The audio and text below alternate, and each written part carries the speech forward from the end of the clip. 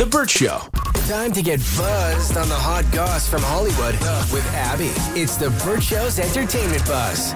Well, this was certainly shocking news to get this weekend. Friends star Matthew Perry was found dead in his hot tub at the age of 54. So young. So young. I know so many people were affected by this because it kind of feels like we've all lost somebody that we all know because Friends was such a massive show. Mm-hmm. So authorities reportedly found him unresponsive about around 4 p.m. They're speculating that it's due to cardiac arrest, although there's not an official cause of death out yet. And there were no signs of foul play, and there were no drugs nearby in his house, which a lot of people were speculating about. I got a lot of DMs of people talking about his addiction to drugs and alcohol, and so they thought maybe that could be a cause. But it kind of seems like they're alluding to the fact that possibly wasn't one of the causes in all the news stories that I've read. I know he's been very open about that struggle, so a lot of people, I think, are very heartbroken from that standpoint anyway. But I was really heartbroken to find out that his parents are still alive, too. I mean, there's no pain like losing a child before you've passed. And I just know that this death is affecting a lot of people this week. Yeah, he struggled with addiction most of his life. In fact, I think he had a book that came out not that long ago where he talks about this. Look, most 54-year-olds just don't pass away in a hot tub. And even if there aren't drugs next to the hot tub, there are plenty of prescription drugs in the house. So who knows what we're going to find out over the next couple of weeks. But either way, it's tragic. 54 years old. Well, from what I understood, and like after they did the Friends reunion, which was a huge deal not that long ago, and he did have the book come out and detailed like when he got prescribed Vicodin, and then he was like, oh, I love the way this makes me feel. And then he became addicted to it. And we saw the addiction on when you watched Friends because he got so thin. And also, his addiction to alcohol. So from what I've read, he had gotten himself clean and was doing better, but that does damage to your body when you abuse a substance for so long. It just weakened his heart, and he did have a heart attack in the hot tub. But we're just going to, that's all speculation. We're just going to have to wait and see because it's still an open investigation into his death. And I know with some of these pain meds also, because I've told you guys before, my ex-wife was hooked on them for quite a while.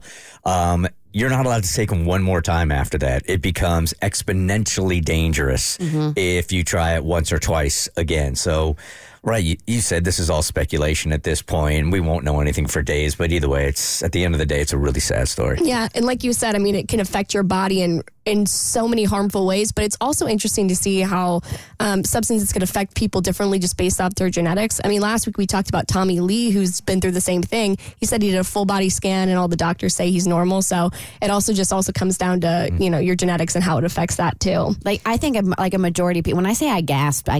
Like, I woke up because I went to bed early Saturday night, and that's when the news had broke. And I woke up Sunday and I grabbed my phone, and that's like, I opened Instagram, and that is the first thing that popped up, and I couldn't believe it. I had a different response, and I hope this doesn't sound crappy. Yeah, it was shocking, but I wasn't shocked. Oh, man, I was. No. I was shocked. Seemed like he was doing so good, and he had just gotten his stuff together. My brother texted us, and we thought it was, not that it was a joke, but we were like, where are you getting this information from? So then we immediately got on the internet and saw that it was real, which was very shocking for us. Okay, somebody who's been having a couple of hard weeks is Justin Timberlake, and Lance Bass wants us to take it a little bit easier on him. Somebody came up to Lance Bass in one of like those impromptu, iPhone interviews, and Lance Bass had this to say about the fans that are not being so forgiving of what Britney Spears is describing in her new memoir, The Woman in Me. Everyone has their own opinion. I just feel like the world is so full of hate right now that we need to practice a little forgiveness. Britney did. So let's take a note from her. Look, everyone deserves to tell their story. She did, and, I hope the fans can, again, find some forgiveness. Oh, Justin is having a tough couple of weeks. Cry me a river. Well played. Thank you. That was good. I love the pun. So I know he's like, there are plenty of people that are really trying to cancel him right now. He's 42 years old, and all this stuff happened when he was 17, 18, and 19 years old, right? I don't know how. I don't know if how old were they? 19 and 20. Okay, yeah. 19 and 20. Yeah. I'm just glad that there is nobody writing a book about me in my 20s, because it would be ugly as well. You're just such a different person. I mean, you did what you did, that's for sure.